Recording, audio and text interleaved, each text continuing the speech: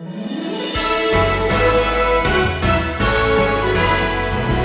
we could see that pie baked for a neighbor was an offering to God, a child loved as an act of worship, an employee treated with dignity becomes a hymn of praise, the gospel shared with an unbeliever becomes a sweet gift to God, an assignment or a class becomes a holy place where in the presence of God, what you are doing is observable, but that isn't what you're doing. What you're doing is offering it to God.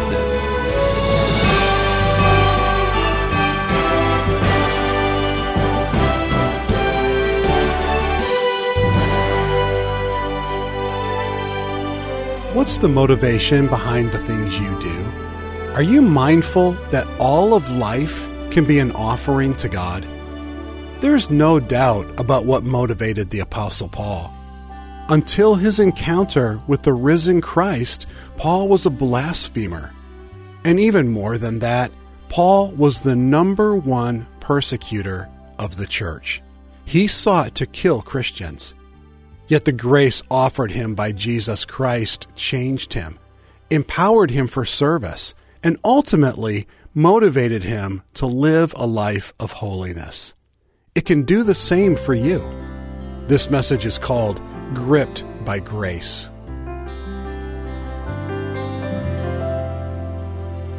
We are in the midst of reading through some of Paul's most personal comments about his heart and life. He is a man with holy obsessions.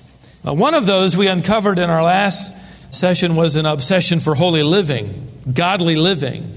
And we discovered that if we will pursue this same quest for godly living, we must make three radical refusals. We are to refuse mediocrity, we are to refuse lethargy, and thirdly, we are to refuse apathy. That is, we're to care enough to challenge one another along in this journey of faith, which if you've been a believer for any period of time, you've learned by now that this journey is rarely glamorous, is it?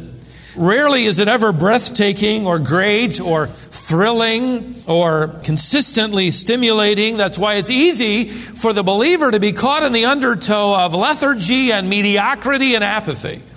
Whether you are changing diapers or grading papers or selling wallpaper, cleaning gutters, taking an exam, performing surgery, or maybe standing in a courtroom arguing your case before a jury of peers, we are to be obsessed in all that we do, that it be done with everything we can put into it so that the name and glory of Christ whom we belong to is honored.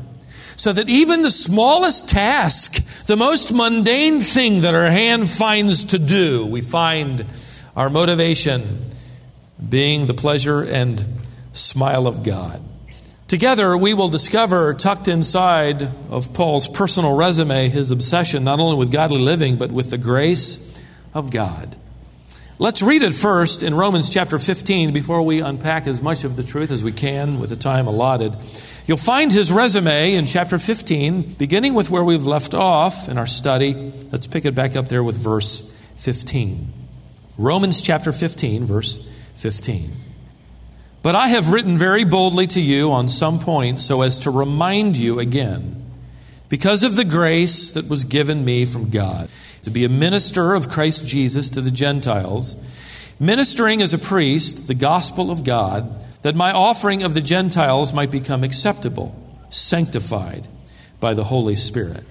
Now, in this brief resume, Paul either implies or directly refers to three different positions or roles that he played in life. I'll give them to you first. The role of professor, the role of preacher, and the role of priest. And all of it, if you would notice, is directly the result of grace. I would encourage you to circle the words in the middle of verse 15, because of grace. That's the key phrase for every aspect of Paul's life. He was a man obsessed with the grace of God. I think if you could bump into the Apostle Paul, he would spill grace. If you could talk to Paul, he would speak grace. If you could pray with the Apostle Paul, he would allude to and appeal to the grace of God. I agree with one author that Paul never fully recovered from his conversion and his experience with the grace of God. He was gripped by the saving grace of God.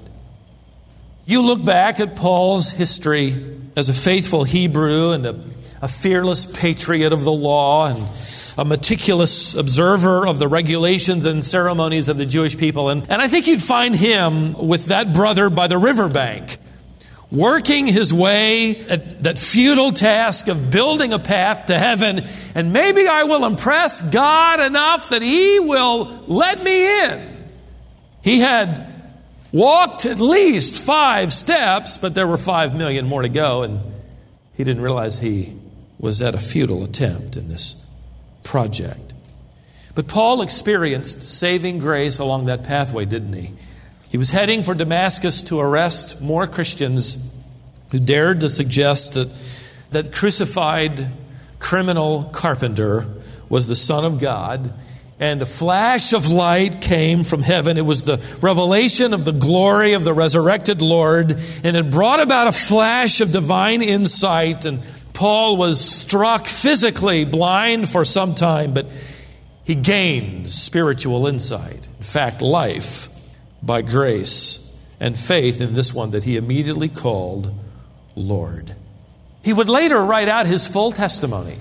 I was circumcised the 8th day, as prescribed by the Mosaic law. I was of the nation of Israel. I was of the tribe of Benjamin. A Hebrew of Hebrews. That meant I was summa cum laude among the Hebrews. As to the law of Pharisee, it was my passion. As to the righteousness which is in the law, I was found blameless. Whatever of those things were gained to me, merit badges, I counted them as loss for the sake of Jesus Christ. Philippians chapter 3, verses 5 to 7. Now, after his conversion experience and encounter with the grace of God, he began to impact the church as a leader and has now for nearly 2,000 years. And these are the roles that he played. He briefly alludes to them or implies them in this text as preacher and professor and priest. It was Paul's job to be a teacher, professor. It was Paul's jurisdiction to be a preacher to the Gentiles. But it was his joy to be a priest unto God. Let's look at the first role. Go back to verse 15, this role of professor. You'll find it, I think, buried in the implication of these words. But I have written very boldly to you on some points so as to remind you again. It sounds just like a teacher to me. I think a teacher's most powerful tool may very well be the review sheet just before the exam. He passes it out to the eager students, right? I could preach today on the subject of death and dying, heaven and hell. But this audience would not listen to me like an audience will at a funeral. Ask any pastor and they will tell you that an audience's attention at a funeral service is unrivaled. People barely breathe. You're preaching, and in front of you is a coffin. And people want to know. They must know. There's something about being reminded when you really need to know. And that student wants to pass that exam or that course or that high school experience or college, university course. That couple is about to begin a home. That soldier is about to go into battle and risk his life.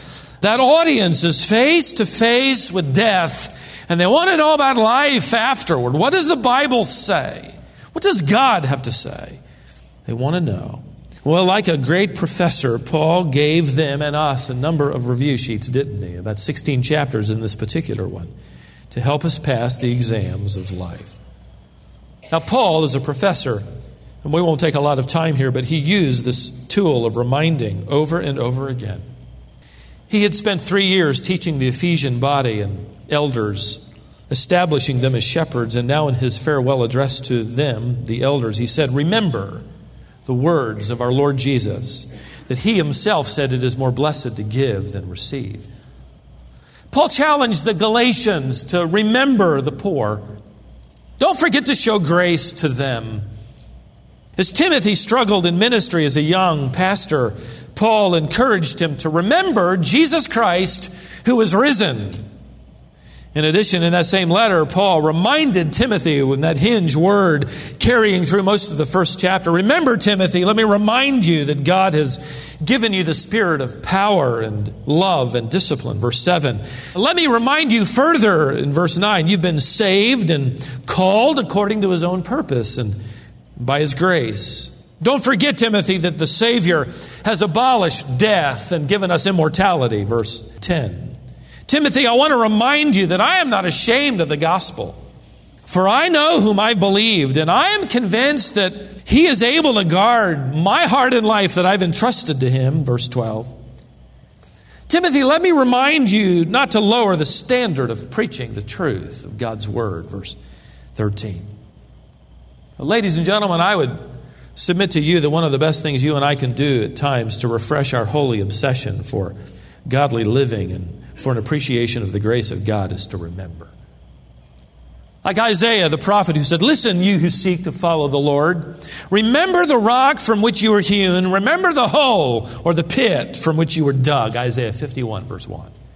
Or David, who sang, He drew me up out of the pit of destruction, out of the miry clay, and He set my feet on the rock. Psalm 40, verse 2. It's interesting to me that Jesus Christ delivered one ordinance that is to be repeated over and over again by the believer. It's the table of remembrance, isn't it? Do this so that you can remember me, because you're going to be prone to forget me. Even those of us who believe. Remember me. Remember me.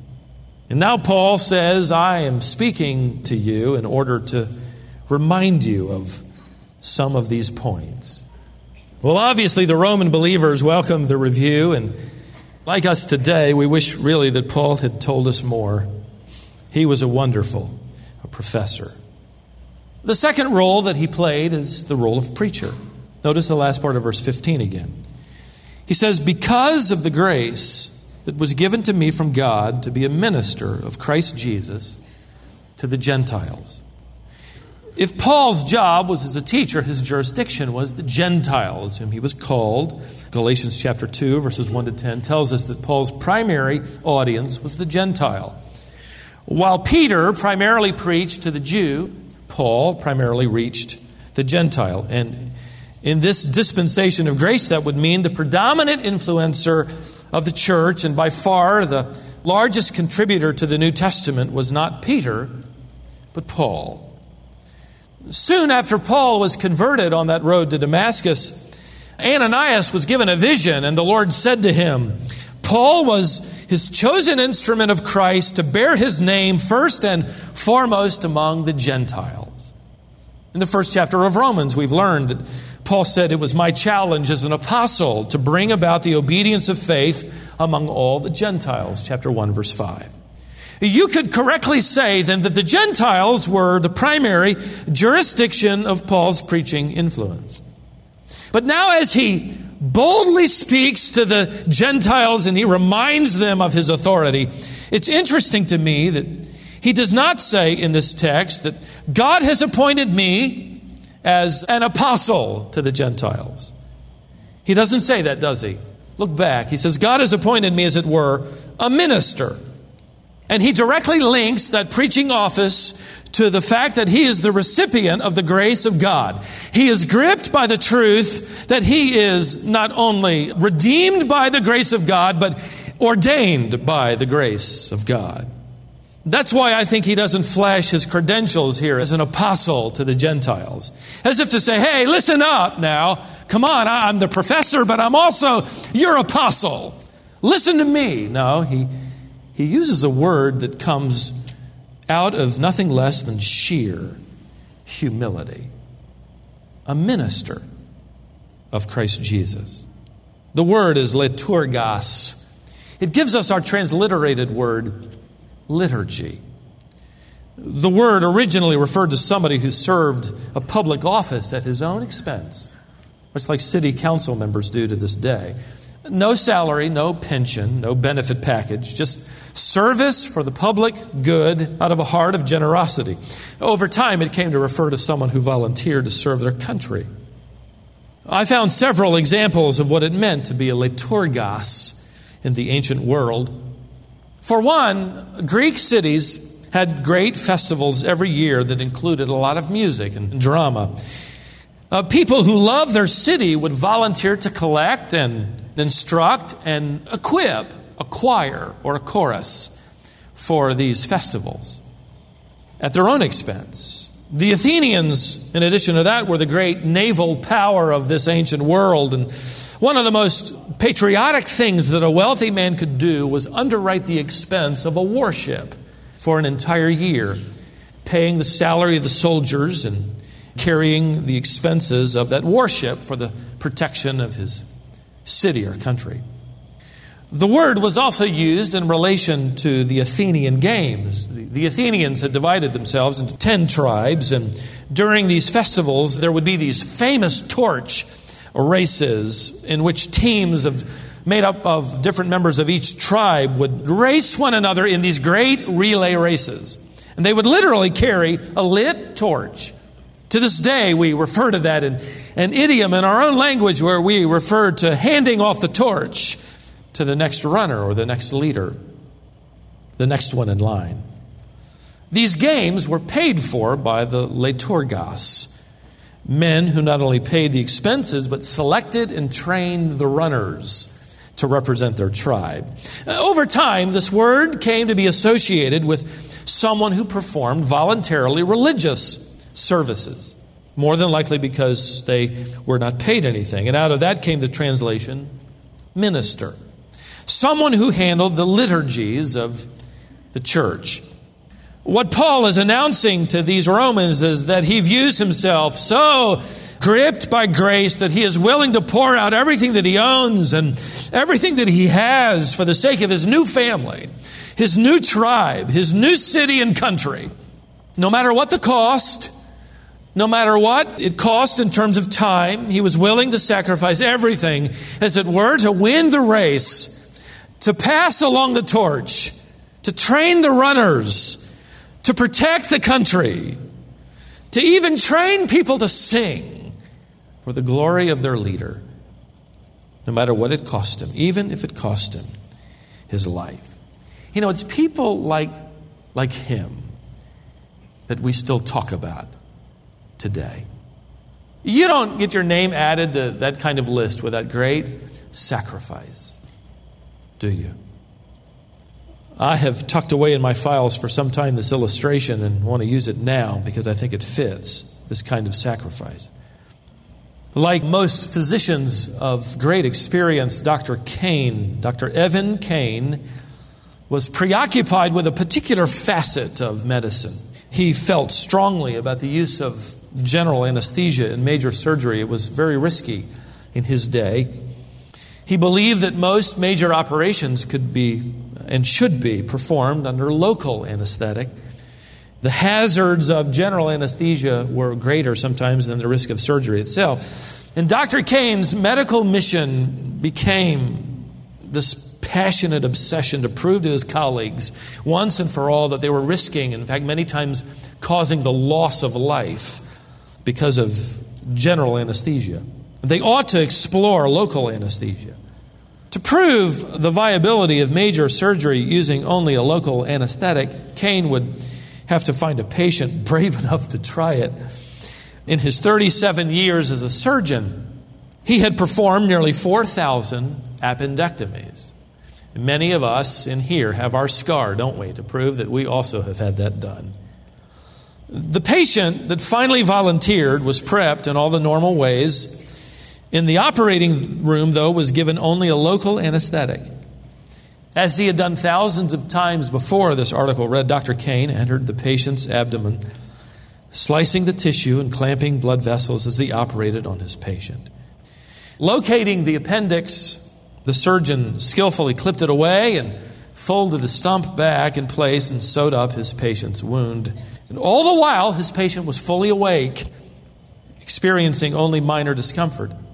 After 2 days of recovery, much faster, by the way, than general anesthesia cases, the patient was released from the hospital to go home to recuperate there.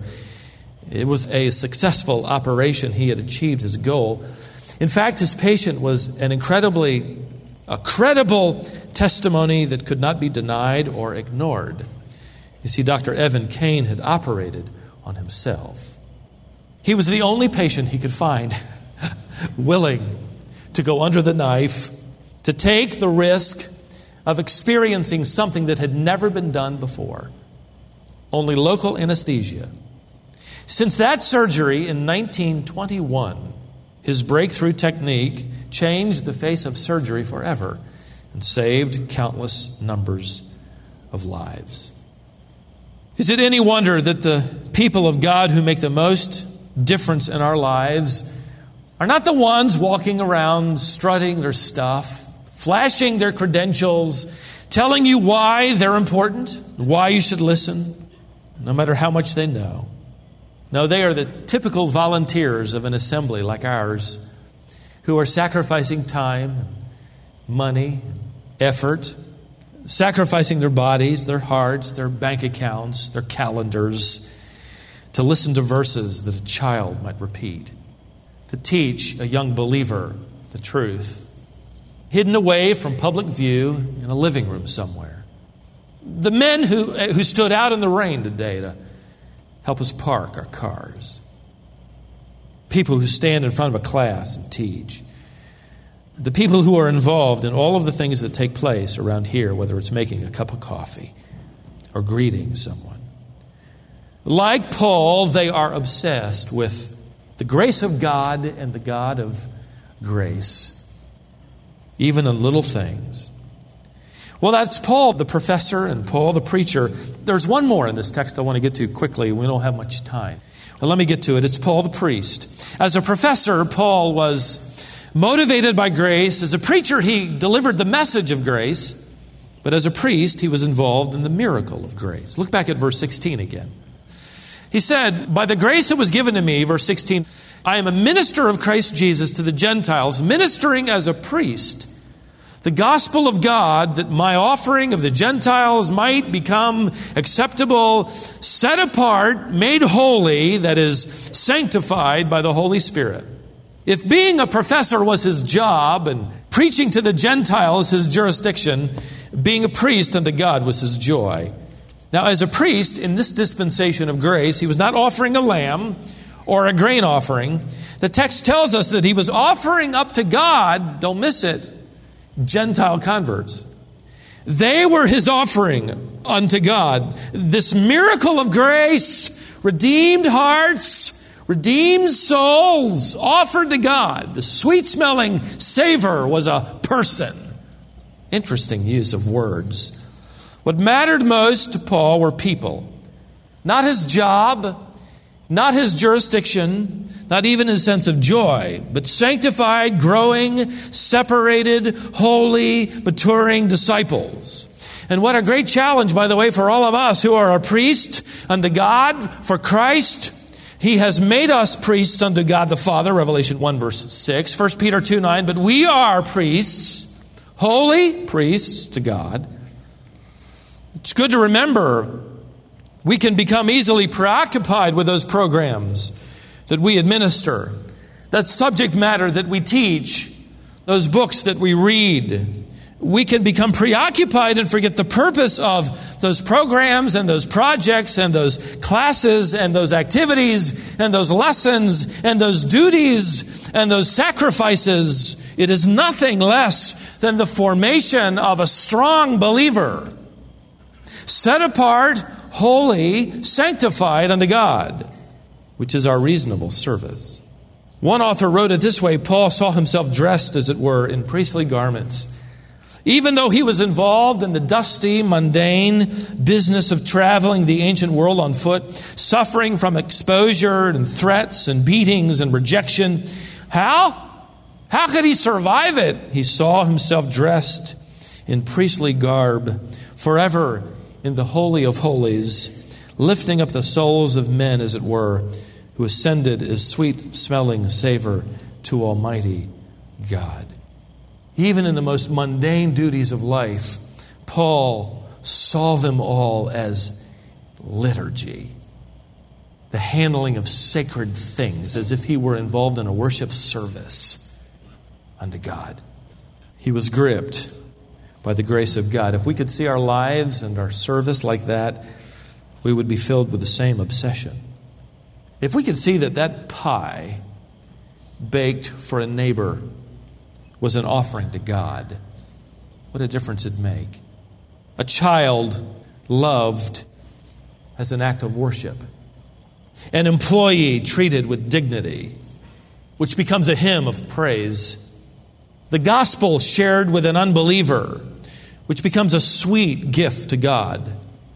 An assignment or a class, which becomes a holy place, where in the presence of God, what you are doing is observable, but that isn't what you're doing. What you're doing is offering it to God as your praise to Him.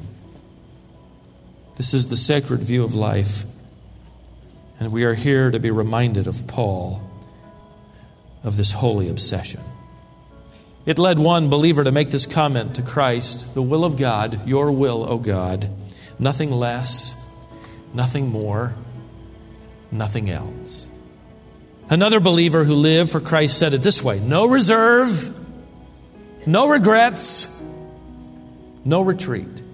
These are people gripped by the love and grace of our Lord. And this grace is amazing. This love is amazing. We have sung about it. It is so amazing. It is so divine. Don't stop there. It demands my soul, my life, my what? My all. If we haven't given our all, we are not gripped by the grace of God. If we're holding back, we're not obsessed with the grace of God. The will of God, the work of God, the people of God, the name of God, the pleasure of God, the honor, the glory of God. We say nothing less, nothing more, nothing else. I believe that's what it means to be gripped by the grace of God.